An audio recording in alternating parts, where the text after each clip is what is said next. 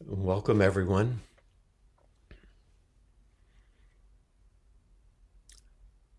I really enjoy the 5 minutes that begin the recording before we even begin speaking at all or doing what we would call our sitting together, the formal meditation time. It's an interesting concentration practice to just sit and look at the little green dot, which is the camera. But I know that it's a portal into each of the spaces in which you sit as you look back. So I don't feel like I'm sitting alone. So I hope that you enjoy that as well. We'll begin a more structured bit of sitting now for 5 minutes. So if you would organize yourselves both relaxed and stable and upright for zazen, nothing rigid, but also it's not too tight, not too loose, but upright and offering yourself to the moment.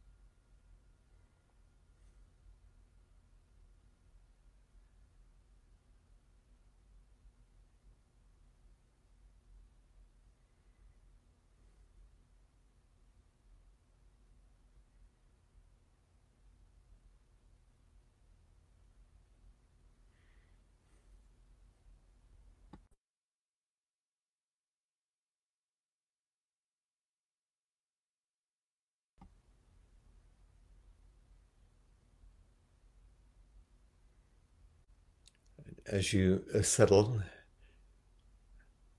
and others join us silently,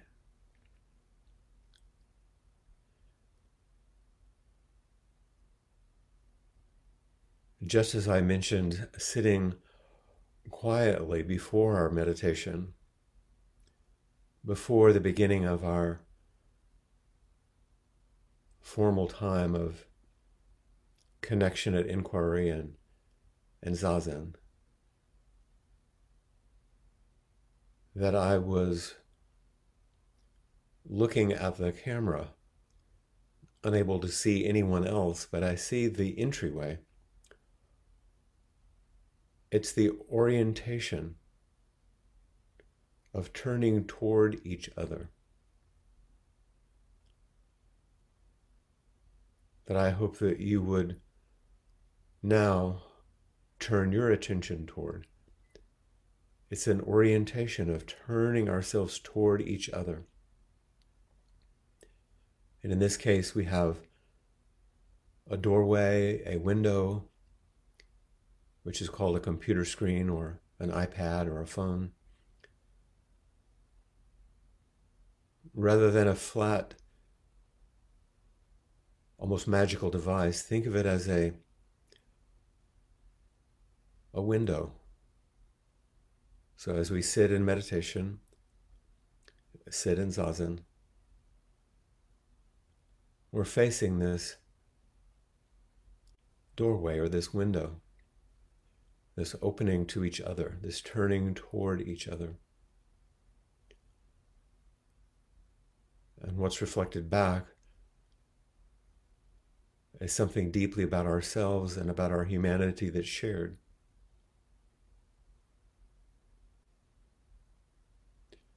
The great photographer Minor White, in speaking about the transformational process in photography, said we're left with windows and mirrors.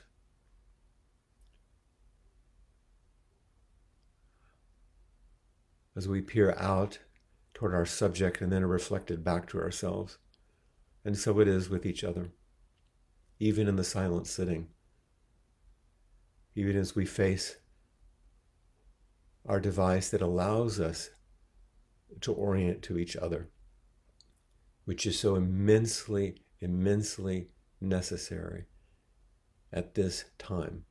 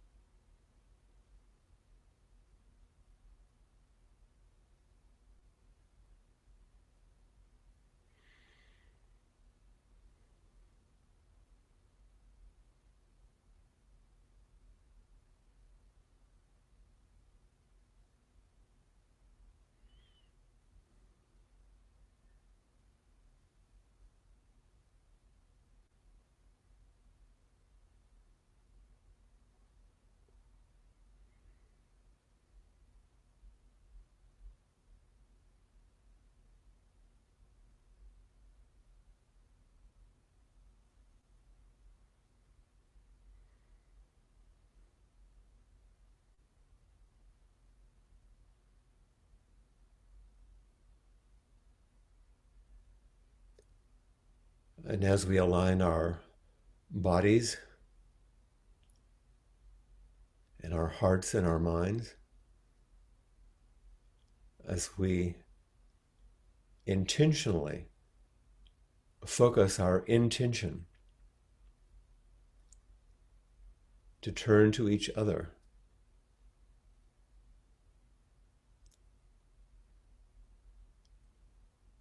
I'll ring the bell to end our sitting time. And then the verse of the robe reminds us of what has turned, where we have turned, how we're connected, and the transformational capacity of that orientation.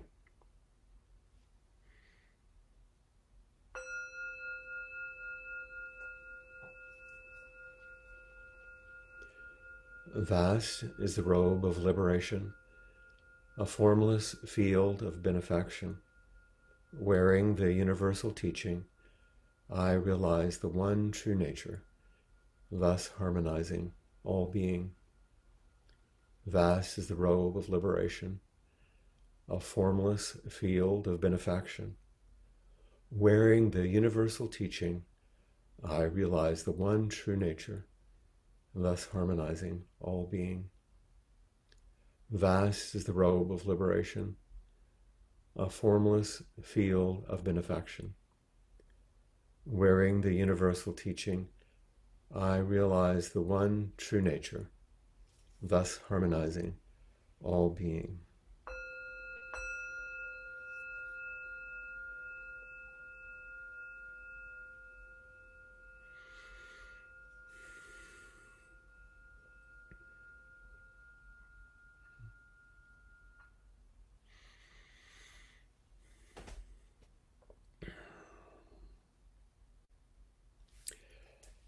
It's wonderful to be with you again.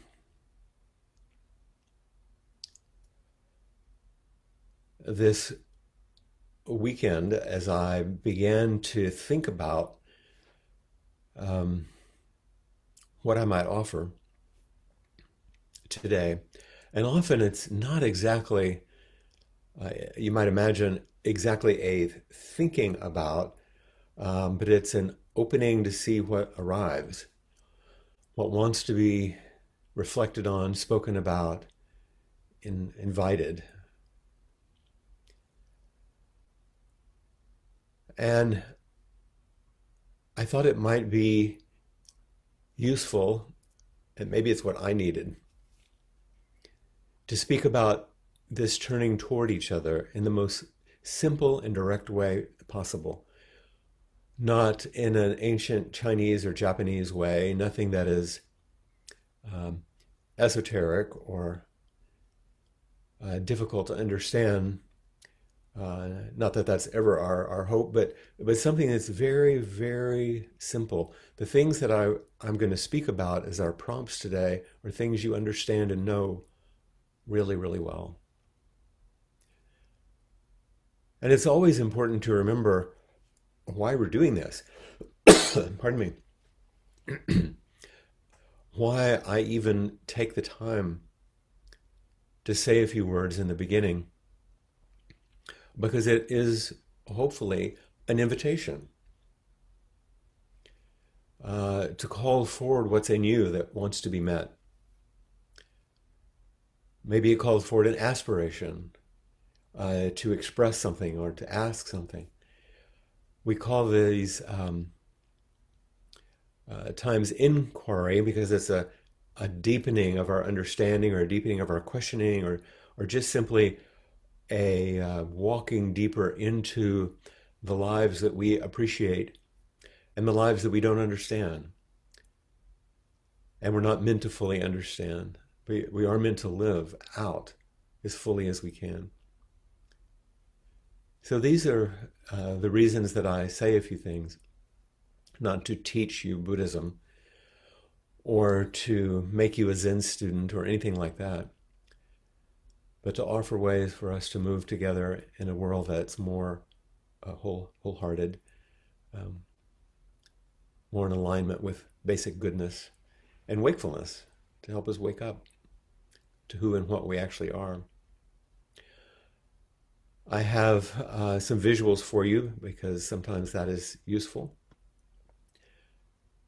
So I'm going to share my screen with you.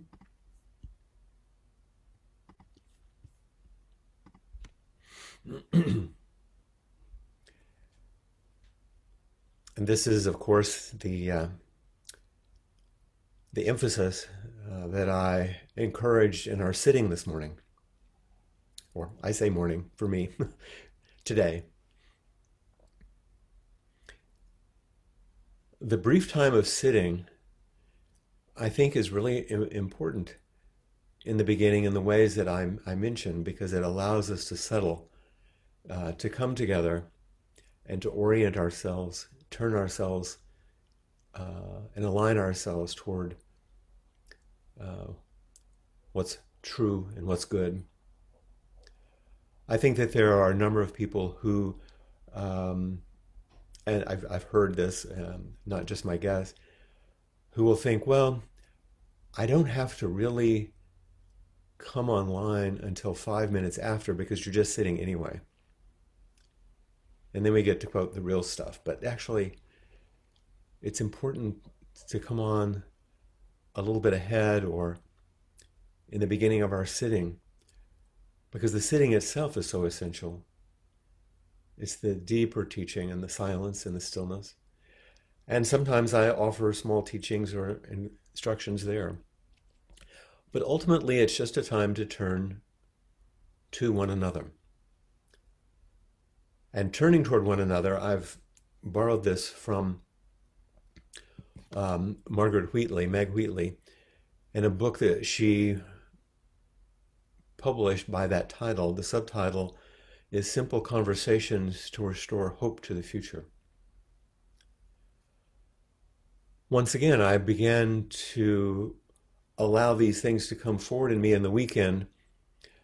And then yesterday, at least here in the United States, I know some of you are listening from other places, as the first of our political conventions began yesterday, suddenly I heard an echo and a resonance of these things and how crucial this might be. But I didn't construct this in response to that at all. It was completely independent. Or was it? Well, we'll see.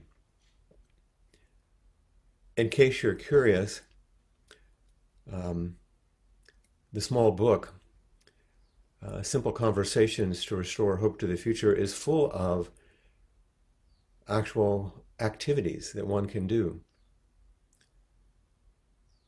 And Margaret Wheatley says, I believe we can change the world if we start talking to one another again. Remember, this book was published in 2009, 11 years ago. But that statement is so crucial right now in our world, no matter where you live, and no matter what the political, environmental, social situation, and how crucial it is that we begin to make changes by talking to one another again, to bridge divides. But this is always the case. This is always our work. And it's the foundation of our practice of coming together as spiritual friends to turn toward each other and support each other. Margaret Wheatley, who you see here, is a wonderful woman. She's in her 70s as primarily an organizational consultant. And yet she speaks from a deeper place. I had the great fortune just to meet her briefly when I was teaching at the Cape Cod Summer Institute a couple of summers ago, when she was teaching in the same week I was teaching. And I love this quotation from one of her other books. And once again, I came across this well before I thought anything about the political conventions. Sane leadership, she says, sane leadership is the unshakable faith in people's capacity to be generous, creative, and kind. So there's an unshakable faith in people's capacities. And then it's a commitment to create the conditions for these capacities to blossom, protected from the external environment. A commitment to create conditions for our most beautiful capacities to blossom with the sense of protection and care. And it's the deep knowing that even in the most dire circumstances, more becomes possible as people engage together with compassion and discernment, self-determining their way forward. It's the deep knowing, it's the deep knowledge, the understanding that even in the most dire circumstances, climate change, social justice, pandemic, division in culture, the deterioration of social discourse, more becomes possible as people engage together with compassion and discernment. We say compassion and wisdom, self-determining their forward movement. But self-determining, remember, doesn't mean individual. It means the larger self. It means all of us. So who do we choose to be? This quotation comes from that book, a different book.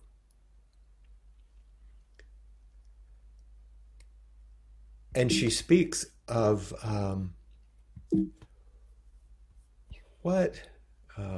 excuse me, for some reason I'm not going forward here.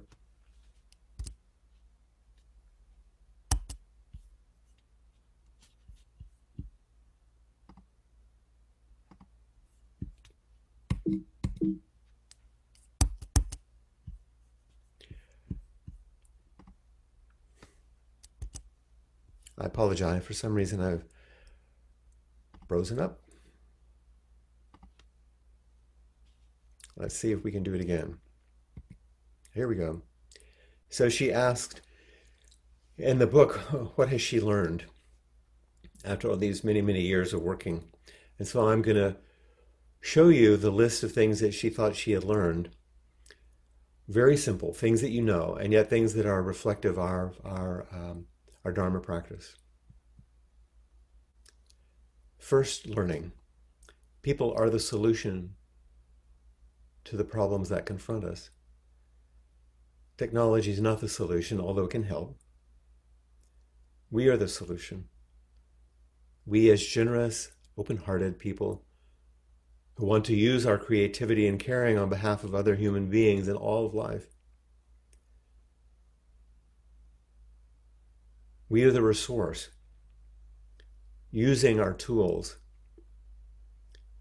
As I was putting this together, as you know, I like to share images, not for the image sake, but just as a way to help deepen maybe the idea. And I came across this image from a number of years ago when Donna Martin, my great friend, and I were teaching in Mexico, and we had in the waning light of the evening, she was checking with her loved ones and family.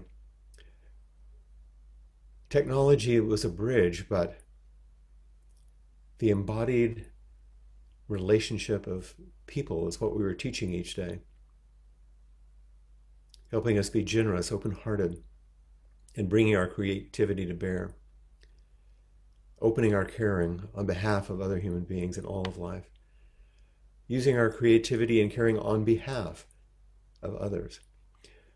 We forget that people are incalculable resources. There's no way to understand how beautiful and wonderful human beings are when they're brought together, and that people want to be called to their best. What is our best? Well, actually, that's the first refuge. Taking refuge in Buddha. Taking refuge in our own true nature, our own deepest, basic goodness and sanity. Certainly we take refuge in all the Buddhas around us and the Buddhas of the past, but that only matters if we realize that our orientation, our alignment with our own true nature is where we begin to touch the world in this way. Margaret Wheatley's second learning, relationships are all there is. Everything in the universe only exists because it is in relationship to everything else. Nothing exists in isolation. We have to stop pretending we're individuals who can go it alone. Joko Beck once said, there's nothing but relationships. And of course, this is the primary insight of the Buddha. Mutual causality, that everything arises in response to everything else. Not just human relationships. Everything is nothing but a relationship. And when we begin to understand that, and know that our okayness and our survival depends on everything else, we know that we're taking refuge in Dharma. The true way that things actually work. The essential teaching and wakeful insight of the Buddha. The Dharma only comes through relationship, an understanding relationship, through the interconnected web of relationship. And this is what we turn toward as we align to our deepest nature and to each other. She says, thirdly, we as humans want to be together. We only isolate when we're hurt by others. But alone is not our natural state. And today we live in an unnatural state, separating ourselves rather than being together. Remember, once again, this was stated 11, 12 years ago, however long ago she wrote this. We only isolate when we're hurt by others. And there's so much hurt right now. And that's an unnatural way of being. Our brains are evolved and developed so that we can resonate. That's the turning and aligning ourselves. Because that resonance through our nervous system, as we see each other, touch each other, speak to each other, we can emotionally regulate. We're in a situation now where we are actually dysregulated because we're not connected in that kind of safe, warm resonance. But that resonance with each other helps us regulate and then helps us change if we want to make some change. Helps us move forward in a creative way. Many of you remember the 3 questions that come with this kind of understanding in our prefrontal cortex. It's asking, are you there? Is there someone there that we can reach out to? Does that person hear me or see me? And do they choose me? Do they love me? Can I really attune to another? Can I really attach deeply? And will I be cared for and protected? And this, of course, reminds us to take refuge in Sangha. That this is the container in which we're held, always, bringing harmony to everyone, free from hindrance. Meg Wheatley's next learning, we become hopeful when someone tells the truth. I don't know why this is, but I experience it often. these days politically, the second one is like a joke. Um, of course, when we hear people who tell the truth and who speak clearly and with heart and with care, I was looking at this image that I came across, and I love the way that once again my friend Donna just gently leans over, and I imagine she's speaking something to her truth to Margaret. And we become hopeful when we can tell the truth to each other. One of my teachers used to say, there's nothing more erotic than the truth, and they didn't mean sexuality. There's nothing more alive than truthfulness. No truth without love, no love without truth. The Right. precepts invite us. Sorry, we're not seeing your screen. Could you share your screen? Thank you. Hold on a second. Did it go away? Good.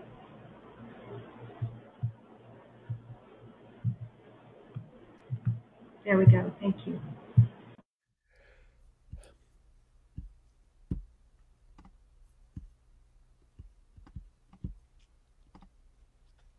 Is it back now? Well, I see just a blank. I see I just wonder white. what's happening. I'm so sorry. Try I and think I share know. one more time. No, I think I know what's wrong. You see me now? I see just you. Okay.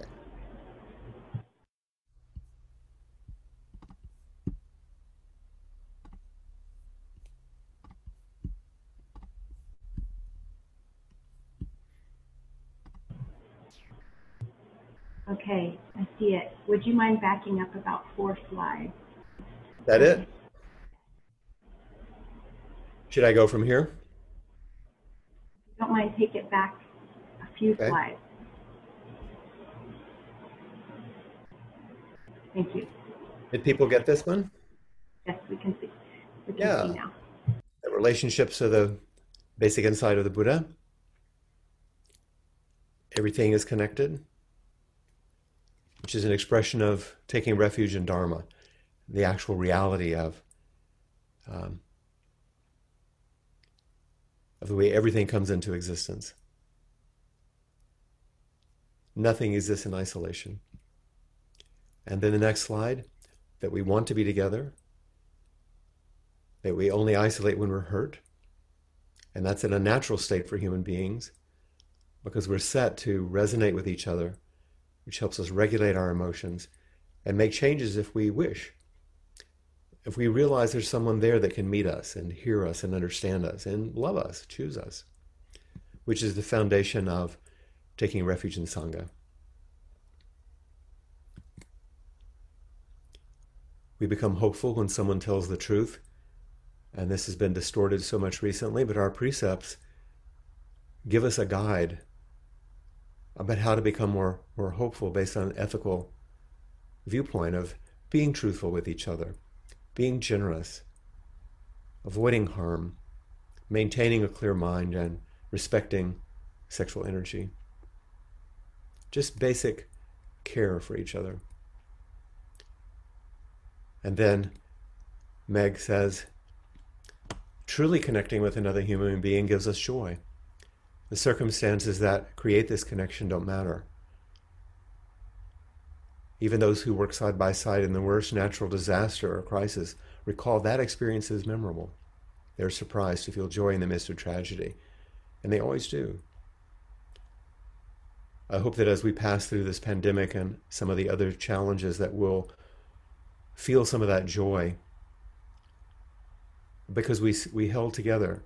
This is a very an old image from years ago, and my great friend Carrie Tate had just come from a surgery, and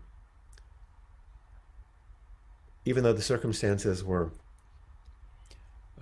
not the best, at least, but things had worked out, and being close together brings us such great joy.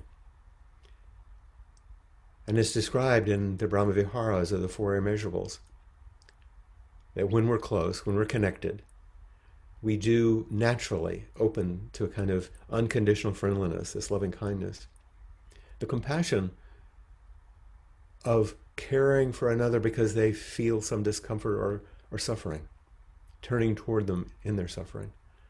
A kind of balance through practice that comes so we can stay steady in the midst of these things, and the joy of their happiness.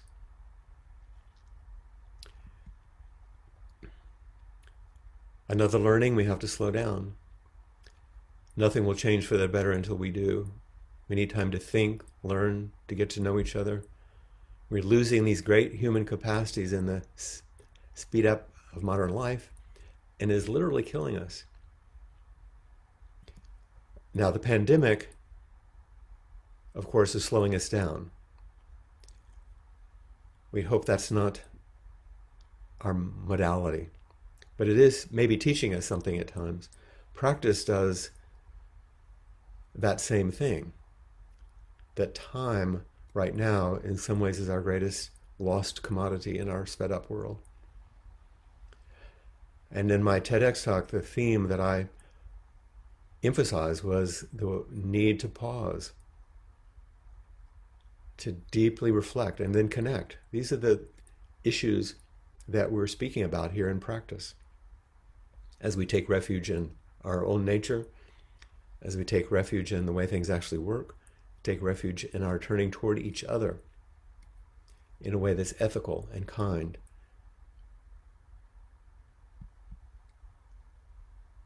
And finally, she says the cure for despair is not hope. It's discovering that we want to do something we care about. And what about the kids? What about our own childlike nature? What is it that we care about? Where do we want to put our energies? What is our deepest aspiration? What are we called to do? And then what are the skillful means for the expression of that aspiration? We can have deep aspirations and not know how to express them, or we can get busy trying to do things that aren't skillful. Because what ties these together is vow. How do we find a way to offer ourselves most deeply so that our inmost request, as Suzuki Roshi called it, our aspiration, is then expressed through skillful means, which requires turning toward each other and practice. So I think I'll stop there. And once again, I apologize for the difficulty that I caused by changing one of the settings. And so maybe it's time for us to speak together. Anything that you have to ask about or express, I'd love to talk to you.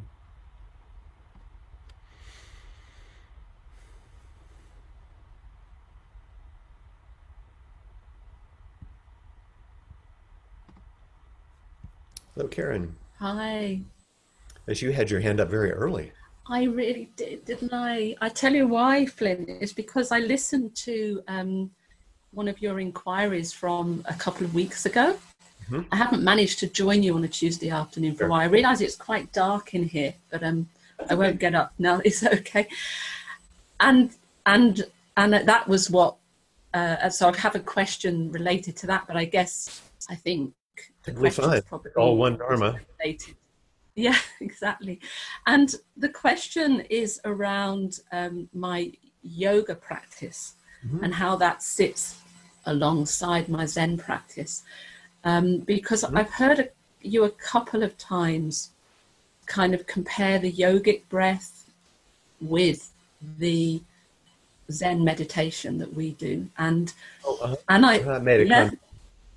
Yeah. And what I noticed in myself when I hear you talking about yoga or yogic breath, you don't necessarily talk about yoga practice, but I notice a slight defensiveness in me. Yeah. Oh, good. I'm glad you're bringing it up. and I guess, it made me want to kind of have a conversation with you about it so that I can. I think, I mean, I've mentioned this in the past to Josh, and he said, Oh, "Oh, that would be a great practice. That would be a great question yeah. for Flynn." And I've just never, it's never kind So of been important enough. let me be a little more clear. When I make the contrast, I'm not talking about yoga at all. I use it as a modifier, is that meditation sometimes is a yogic activity, meaning it's a good, wholesome, effective limb of yoga, which is dhyana, meditation. And Mm-hmm. it's perfectly wonderful, along with other yogic practices. All I'm saying is Zazen isn't that. And that Okay, doesn't mean it's better or worse. It's just a different thing. And the it's distinction a different is really, thing. really Yeah. important. The Buddha Mm. practiced yoga. I mean, he was a Hindu in northern India at that time. Of course, he practiced yoga. And I never thought about that, but Donna Martin, of course, in our Hikomi, uh, she's a yoga teacher, and I teach with her. see, I didn't know that either. Yeah, these body practices are essential and wholesome and good. I only use it because people understand that some of the yogic practices are things that you cultivate skill to develop an outcome, and those outcomes are good and useful and wholesome. It's just that Zazen is a little bit different thing. Okay, okay, We're sitting to express and celebrate something that is already done, yeah, which is in the middle of every asana, at the center of every breath. All we're doing is penetrating that space at the center of every one of those activities rather than emphasizing the activity. yeah, makes sense. Yeah. Oh, I'm so glad I asked you. Me too. And I glad that um, you just took that extra little breath there when you let it land. yeah, yeah, yeah, And this is an example of the resonance as we connect, and the emotional regulation that happens, and then yeah, the revision absolutely, that's required. That's exactly what we're talking absolutely, about. yeah, If we can turn toward each other. yeah. And I really wanted to turn towards you with that question. Thank you. Yeah. Oh, it's lovely to see you, Flint. To be well. And I will. Thank you. Take care. Bye bye.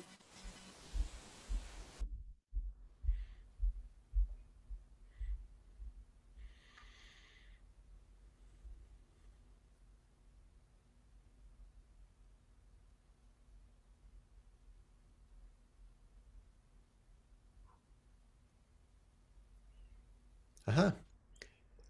We're going from up north to further south. Yeah, that's right. Looks like you're in a lovely natural environment.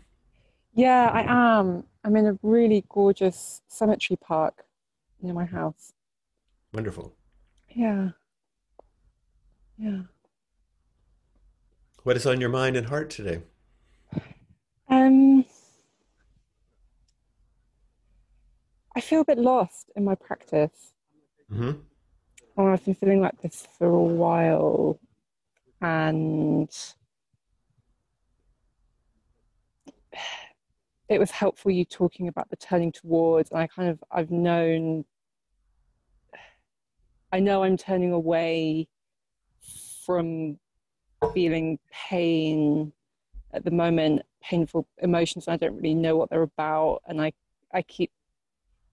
can't get myself to turn towards them because I'm so blended in, and then I'm like, oh, turn towards the part that doesn't want to turn towards, and I kind Yes. of can't do that either, and then I'm like, oh, turn towards the lost feeling, and I kind of can't quite do that either. And I'm not sitting, I can't get myself to come and sit, and on the occasions that I do, I feel relief, but I just have this big resistance to doing it, and I feel, yeah, I just feel a bit lost. And what do you notice right now as you say these things and see me on the screen? You notice anything?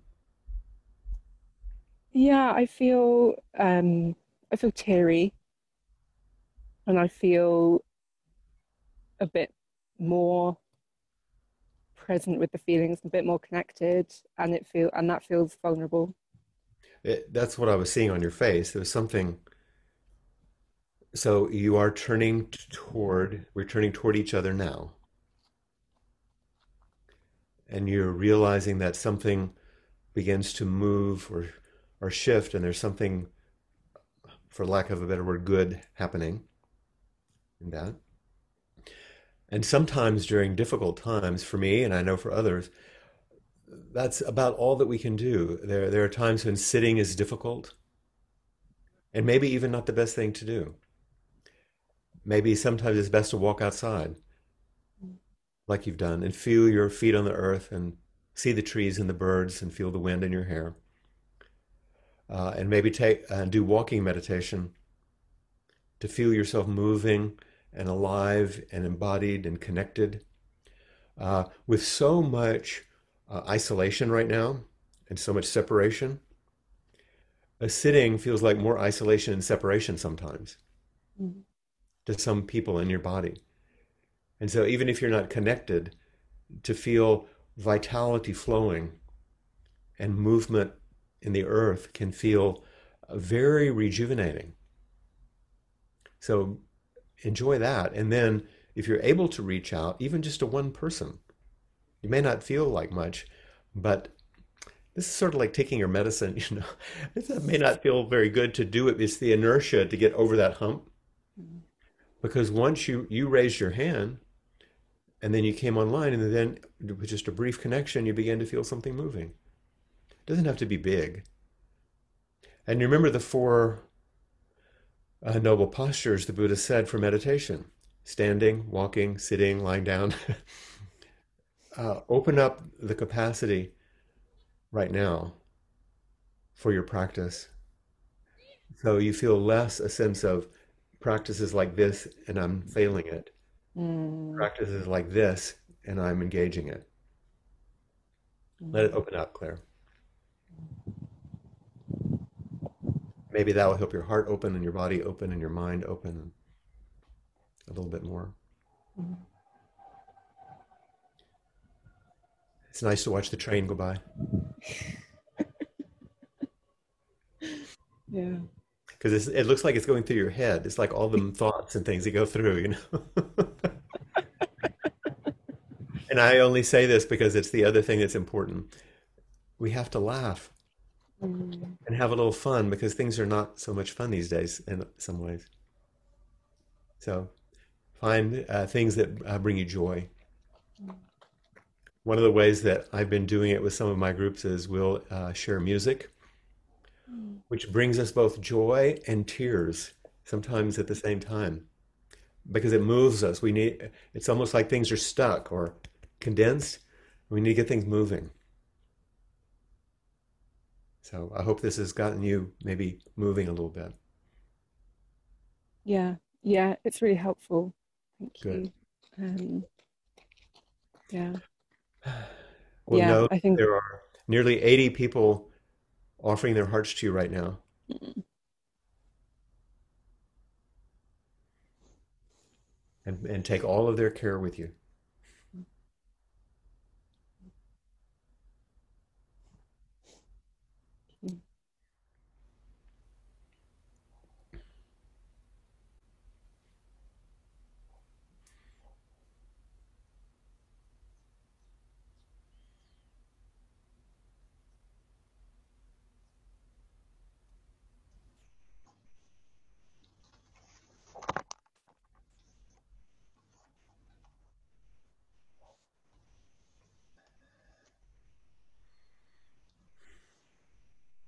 Hi, can you see me?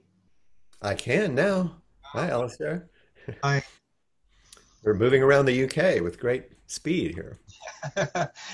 Sure we are, aren't we? Huh? Greeting you in the morning in Hawaii, huh? Yes, yes. Mm. Oh, well, I was welling up when I was listening just before there. What was touching you? Just the openness and the vulnerability, you know. I do know, yeah. And how powerful that is. Even as I was stumbling through some of the technology. Yeah. Yeah. You know, it's interesting. What I was doing is I can see the little square of myself on the corner. Yeah, yeah. There's a way for me to minimize it because I wanted myself to fall away and I could just focus. But when I did, it makes my screen go away, and I didn't realize that. Ah. And so it's an interesting teaching. I have to let myself remain in the equation if I'm going to connect. Uh-huh. Yeah, yeah, yeah. It's not about myself dropping away, even though I'm dropping away self-centeredness, but I have to actually remain fully there or I can't share what I'm trying to share. So it was an interesting little glitch that I learned something from. Yeah, that's powerful, huh? Yeah, yeah. It reminds me of a session when I was training with Donna in about 2004, and it was about really getting in the water of the other person, Hmm. and really just that activity, that real intention of like essentially turning towards, but it's a real real waking up to do that. That's right. That's right. And you know, when I'm tired, it's harder to do that. Right. And that's why the thing about resting and taking time and slowing down is helpful. Yeah, yeah. And I think for me, COVID's been very frenetic because of some of the things that happened that I've in my own self-centered dream. Yeah, exactly. Were our relationship. And I think that's one that brings me kind of to the question. Hmm.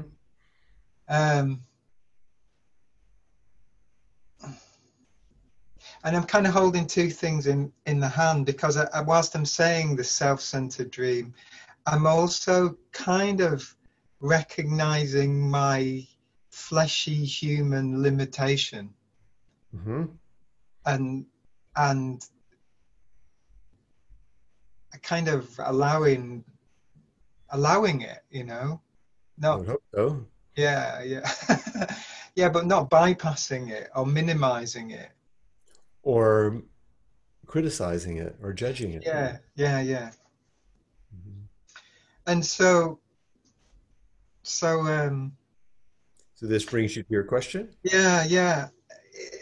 One of the ways of kind of dealing with a lot of this, I think I'd say I've had a kind of a PTSD response to some stuff, because it's been very physical, and I've been shaky. It was a time where I didn't sleep for a whole week. So it was kind of really, really just a deep sense of anxiety. But I mean, I try to maintain all my practices to try and regulate, but being isolated was obviously a real Mhm. there's a limit to what you can do on your own to some degree. You can only pull yourself up by your own bootstraps for too long. Yeah, and meeting people whilst is wonderful, it's not the same as somebody being next to you with an arm around you, That's like right. you've been you know, tugged out of the ocean and you're shivering. Yeah. But I suppose one of the things at which it's a kind of perennial question for me at times, and it's I suppose the other part, another part of me, which is quite, I don't know, it takes up time, and that's me, the musician me. Mhm. And I think some of what I've been doing as a kind of a bloodletting is writing songs about this grief that's happened. And I'm just kind of curious about that in relation to practice, because, you know, I look at quite a lot of the darkness, in the songs, and I'm not necessarily kind. I try to be truthful, but that doesn't necessarily equate with kindness at times. Well, I think every artist, and I've spoken to several people who are either musicians or graphic artists in some way, fine artists or photographers, your artistic expression and your vehicle for creativity is a Uh, beautiful way to metabolize this time and the things that are moving in it. But that means you have to digest and metabolize everything, the nourishing, beautiful parts and the toxins. yeah, And you have to detoxify the poisons as well as take in the nourishment. And so, if your music can be a channel for you to navigate those difficult things, then that's fantastic. Not all of it you will share, not all of it will be something that's for others, but it's for you and it's your practice. Like writers often, I remember Natalie Goldberg, who's quite famous for this, or a writer, and Katagiri Roshi let her know that, writing was her practice. That was her deep practice.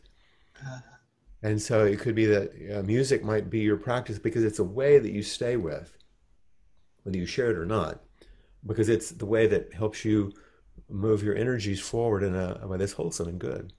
So please continue it. thanks, thank you. It's welling up. It's good to hear because it is a doubt I have, you know. Yeah. Now go deeper, Alistair, not don't pull away from the music. Thank you. Let it show you the way. Can I And just, then when I'm there next time, when I can finally come, yeah. play me a song. Oh, okay. Okay? Thank you. Thank you, Alistair. Okay. I guess we.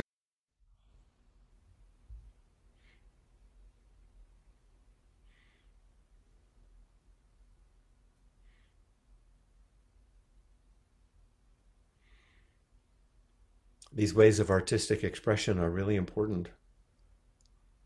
Ways of letting our hearts and bodies and minds move through these difficult times.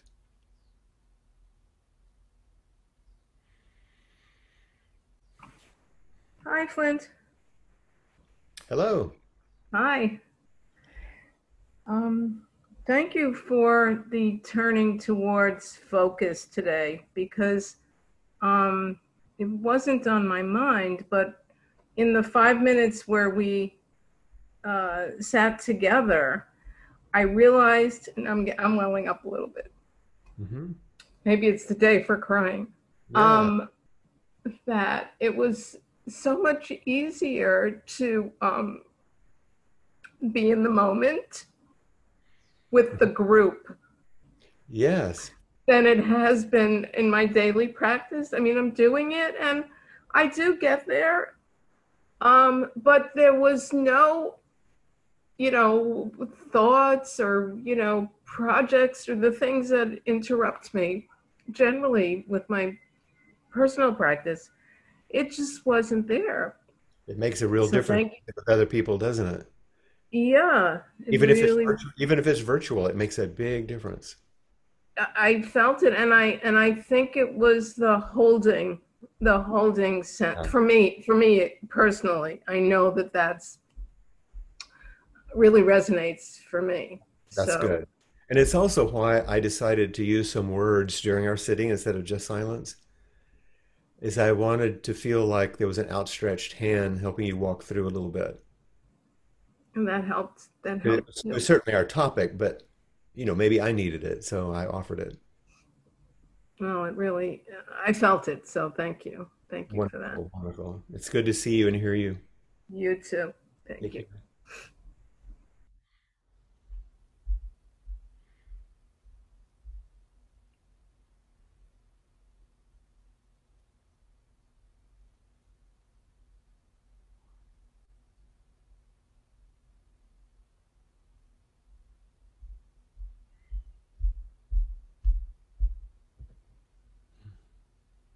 It's so strange that the tiny little green light, at least that's what's on my camera,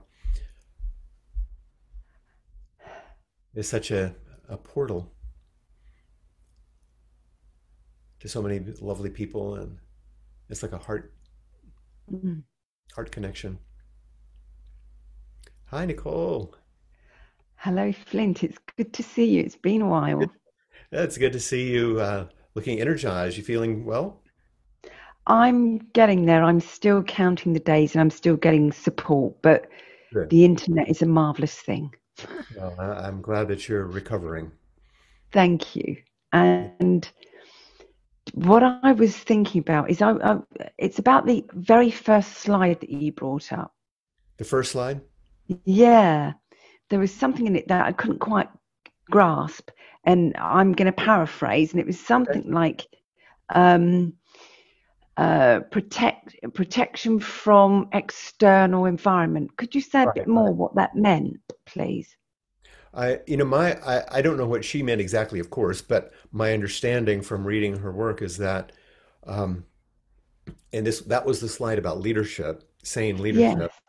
And I think what it said is if you're a leader, part of your job is to make sure the people that you're leading have a sense of being held, of being feel like they're protected, not protected like, I mean, you can't protect everybody from everything, but that Yeah. but things were in accord with their best interests, and that they were being supported and encouraged in some way, and that you would do whatever you could to stop interference with their best work, things like that. Okay. Okay. That's it. That's all I needed. Thank you. Yeah. That it was just that because you were emphasizing other parts, and it was that bit that just didn't click. Sure. It's clicked now. And I had to think about that when I chose the quote because I thought it did kind of raise something for me as well. But if you Yeah. think about in our country, certainly in your country, are the same. Mm. What are the organizations? What are the leaders saying? And are they can't protect us from everything literally, but are they offering a protective environment where we feel like we're together trying to go towards the good? That's not in real evidence sometimes these days. So I think that would maybe characterize some of the things that you're seeing. Yeah, that's helpful because it just sounded like a bit of togetherness but isolation. But now you've actually Right. brought it together. That makes sense Yeah, to me. it's together in the way that we come together and we're protected by our togetherness. Yes, yeah, that makes sense. Thank you very much, and it's lovely to see you. Wonderful to see you. Thank you. Thank you.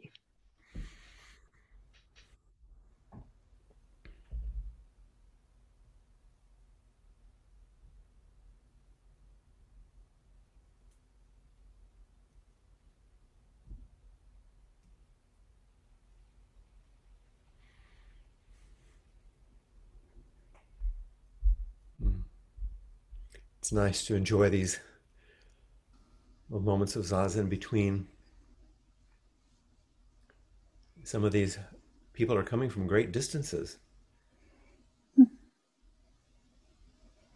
Hello, Flint. I don't know who's next, but if there's no one before me, Yeah, I'd like to say hello. hello. Where are you coming from?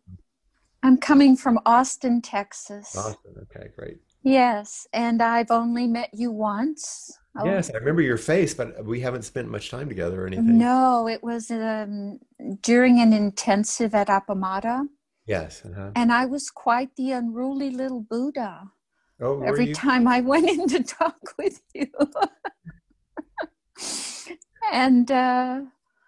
And you left me with a message that I've held over these past 2 years because for the vast majority of my life, it mattered not to me if I lived or didn't live. Mhm. And you said to me, hang on to the love you feel for others. Mhm. Because I can feel a lot of love toward Yeah. others. It's just the return love I had Mhm. problems with. So I have been practicing that I'm glad. since we last met and feel both sides of it now. Good. And so I must say about this little virus that it's been one tremendous little Buddha for me Mm. because as I was returning from Hawaii late February, early March, and this pandemic was starting to hit the United States fairly strong, Yeah. I got that spark of just loving this precious life. Yes. And it was your message that fed that over the years. So I just wanted a chance to say thank you. Well, it means a lot to me. Obviously, my aspiration and my vow in doing this kind of work and cultivating these kinds of practices is so that people might be helped. And what you're saying is the kind of thing sometimes I don't ever know that happens after we've met. And so it's really lovely and very nourishing to know this. And I'm mostly glad that you're in a different place where the love is flowing a little more easily now. Yes, thank you. Take good care. I do. Thank Good. you. You too. And we're going to enjoy our chant to end now. One of the ways to open to each other and to step beyond some of the difficulties is to understand that we're caught in the self-centered dream, only suffering, holding to self-centered thoughts, exactly the dream.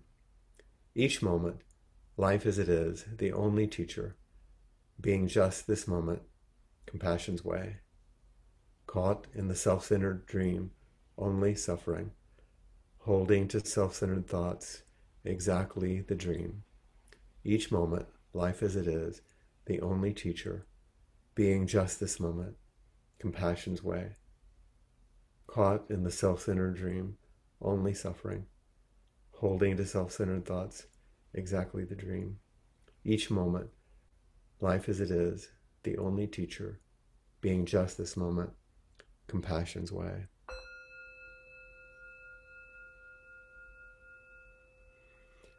I apologize for the little glitch that I caused in the middle, but it gave me a chance to work with my own equanimity and learn, like I said to Alistair, what it was showing me. Jessica, are you there still? Do you have a final word? I am. Yes, I am. Thank you. Thank you, Flint. Thank you, everyone, for joining. And thank you for allowing my interruption. Appamada's programs and facilities are supported through your generosity, and your support makes such a huge difference. There's a link for contributions on the website at appamada.org. And we also just wanted to let you know that we've been hearing that there's some people that would really like a chance to kind of talk together like we used to do when we're putting on our shoes on the porch or standing in the kitchen. So we've started this after inquiry. It's for the next 30 minutes from now until 2 p.m. Central. And you can find the link for that on the Appamada website as well. Just go to the after inquiry link if you'd like to stop by and say hello. Thank you all so much.